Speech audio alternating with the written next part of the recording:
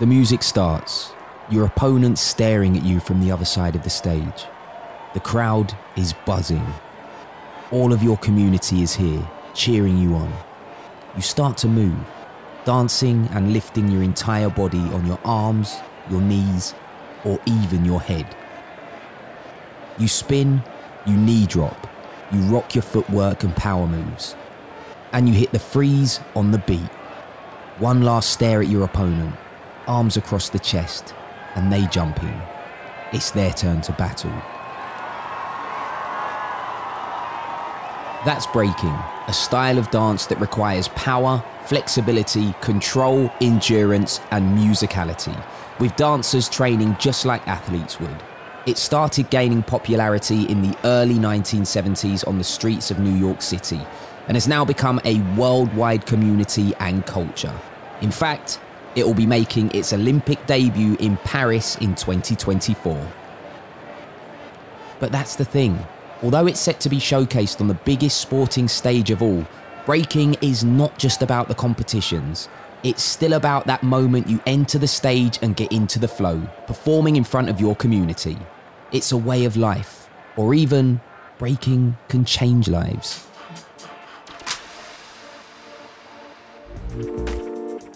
Hi, I'm Nick Bright and you're listening to Beyond the Ordinary from Red Bull.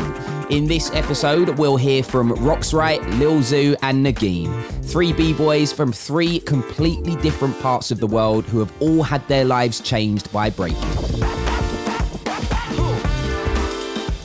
And I really saw this new path or just this new thing that I could pick up, and it really disconnected me from all this other stuff going on in my environment. Finding this lane and this culture that is, I consider it basically adopted me and gave me a voice and an identity in society, you know?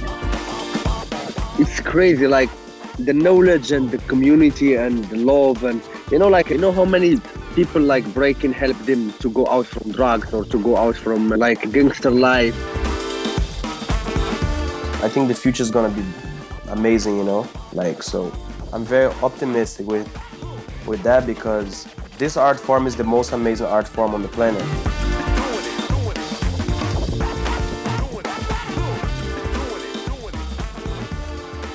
Let's start on the west coast of America, a small town in wine country, California. All right. Well, my name is RoxRite. I've been breaking for 25 years. Where I grew up is in a little town north of San Francisco. It's in a county called Sonoma County. It's like the wine country. So there you had a lot of immigrant families moving there in the 90s and 80s because of the vineyards. Even though it's a small town, you still have a lot of immigrant kids, like I told you. And with that came like all the local kids that were Chicanos. We call them Chicanos, which are kids that are born in the U.S. by Mexican immigrant parents or generations of them. So they're called Chicanos. And then you got your full out Mexicans from Mexico. I wasn't Mexican enough for the Mexicans no more because I had already lost a lot of my roots and my connections to the traditions of a lot of the Mexican families. And then I wasn't connected enough to the people born in America because the way they dressed, they were into things that I wasn't into. I didn't have the money or things to keep up with certain things. I was just a young kid that didn't have that connection with the American culture. So then I'm stuck in this like middle ground where you're trying to like find yourself, and you have sports, and then you got these kids that are like your friends and they're getting into stuff. So it's either you jump into the sports if you can afford to do that, or your parents can help you get into that, or you just automatically run with the kids that are in your neighborhood.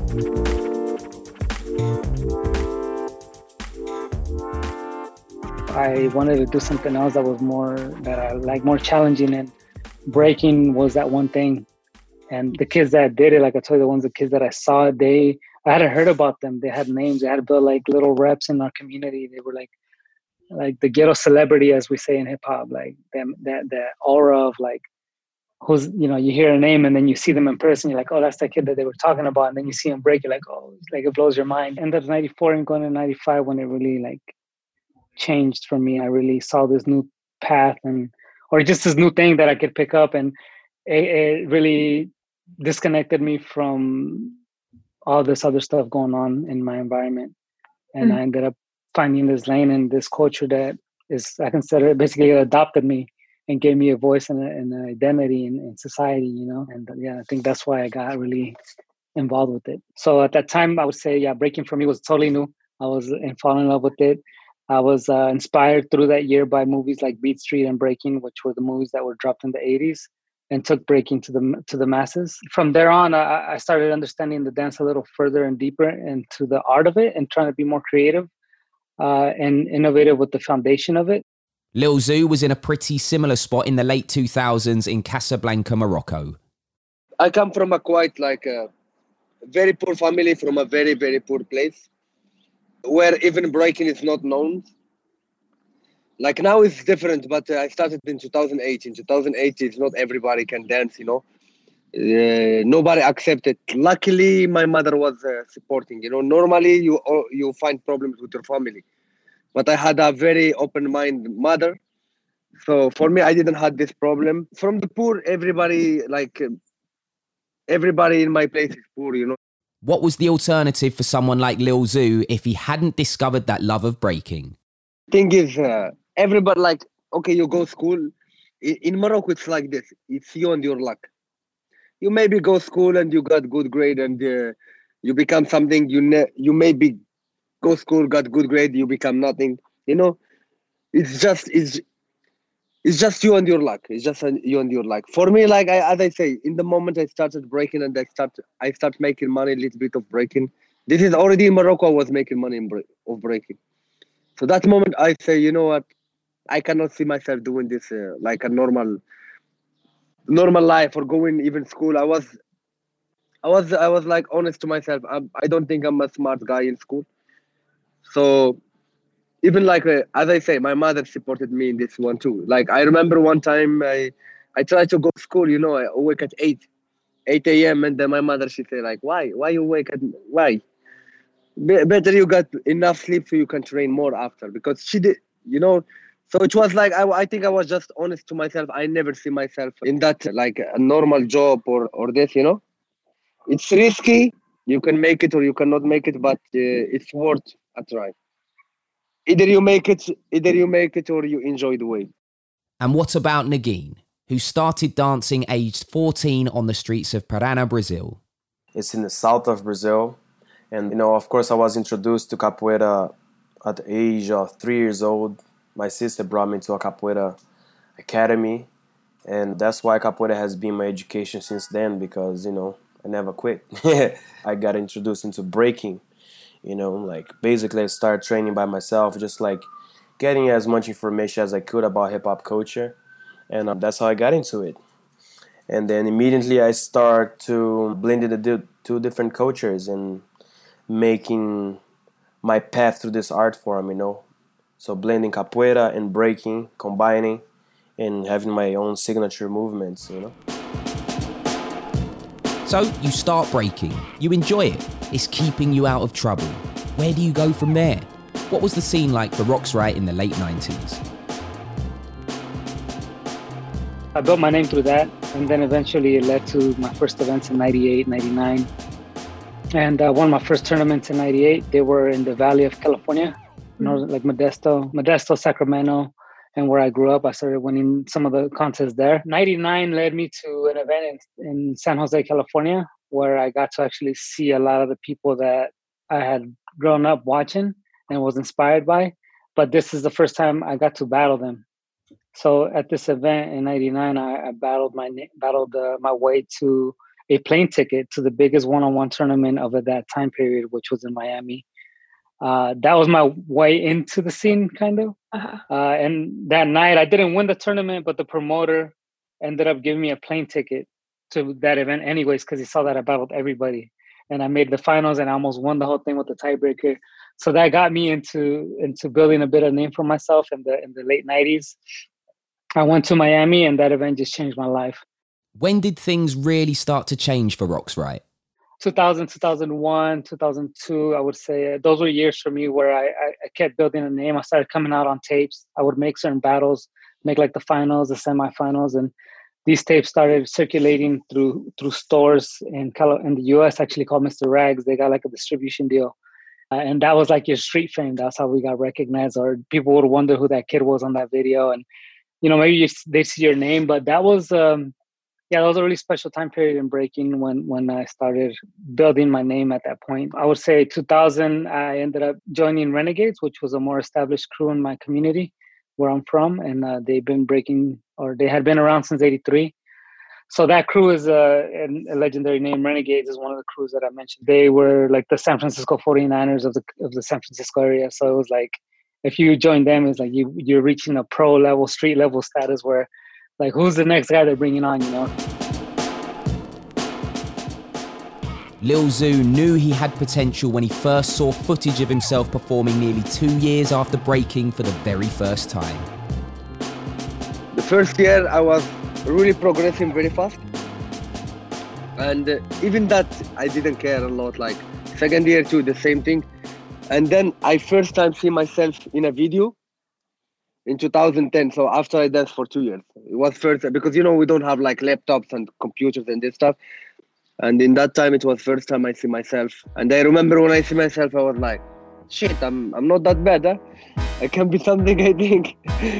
And so this was the first time I was like, okay, I think I cannot just be good in Morocco.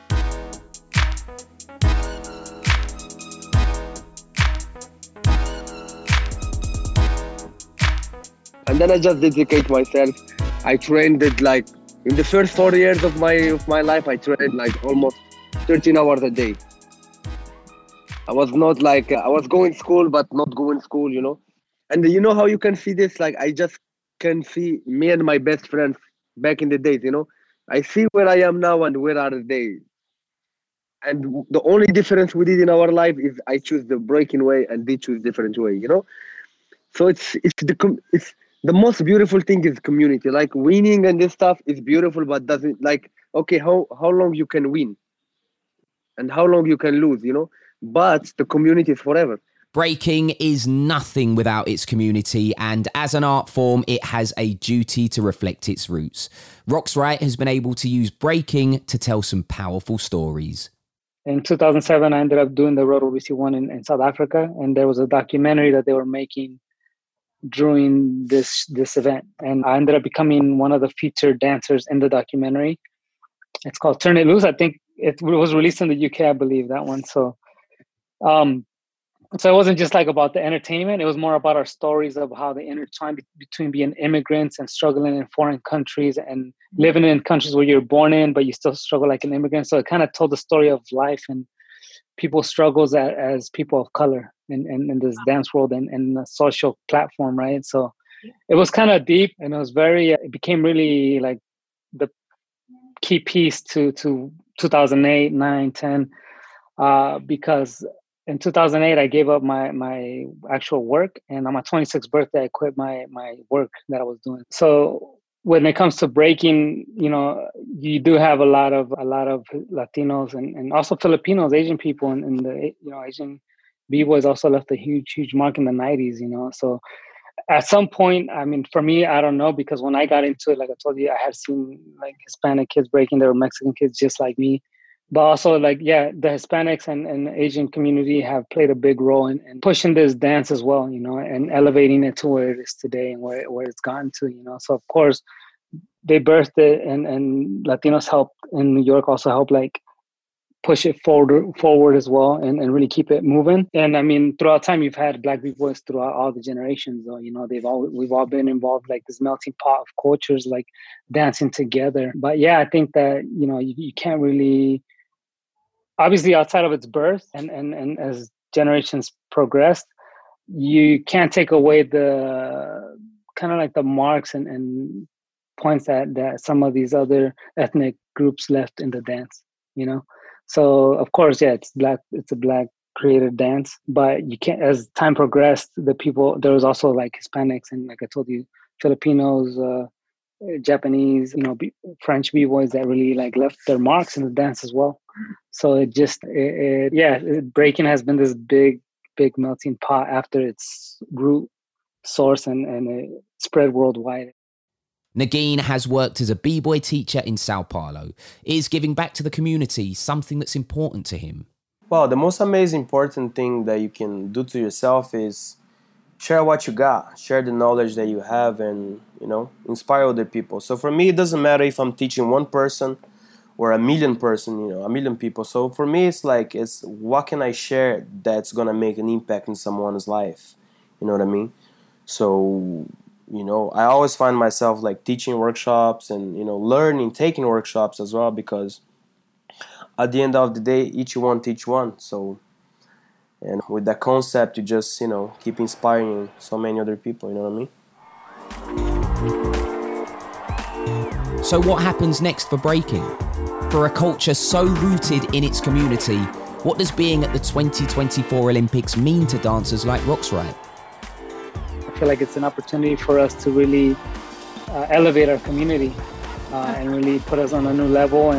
And I mean, I've seen so much talent come and go throughout the years I've been dancing, and a lot of them stop because they just don't see anything else they could do with it, you know?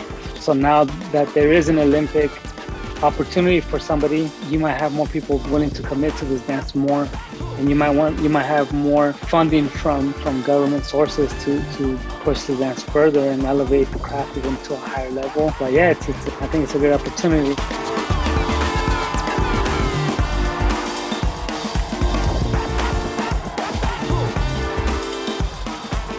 And this is a beautiful thing. I don't like, a lot of people is scared that it takes something from me, from the community and from the, you know, and it's true, it can do this, but in the end of the day, the thing that can put the beauty of breaking away is us, because we are the people who dance in the end, you know. And for me, I believe in evolution, which means like now it's a new thing, like breaking in the Olympic. A lot of people scared, a lot of people hating on it. But if you believe in evolution, it's good. Anything that adds something for us is beautiful. And as I see it, in the end of the day, it's just another competition. Like you win the world champ today, and the moment you win it, you are like, okay, I win it. What? I battle 16 people. I do this every battle I go. So in the end of the day, even it's just another battle. We hope you enjoyed this episode of Beyond the Ordinary. If you have, then do leave a review wherever you listen to your podcasts. If you're new to the show, then do check out Series 1, which is packed with amazing stories from people who push themselves beyond the ordinary. And you can find more breaking stories on redbull.com/breaking.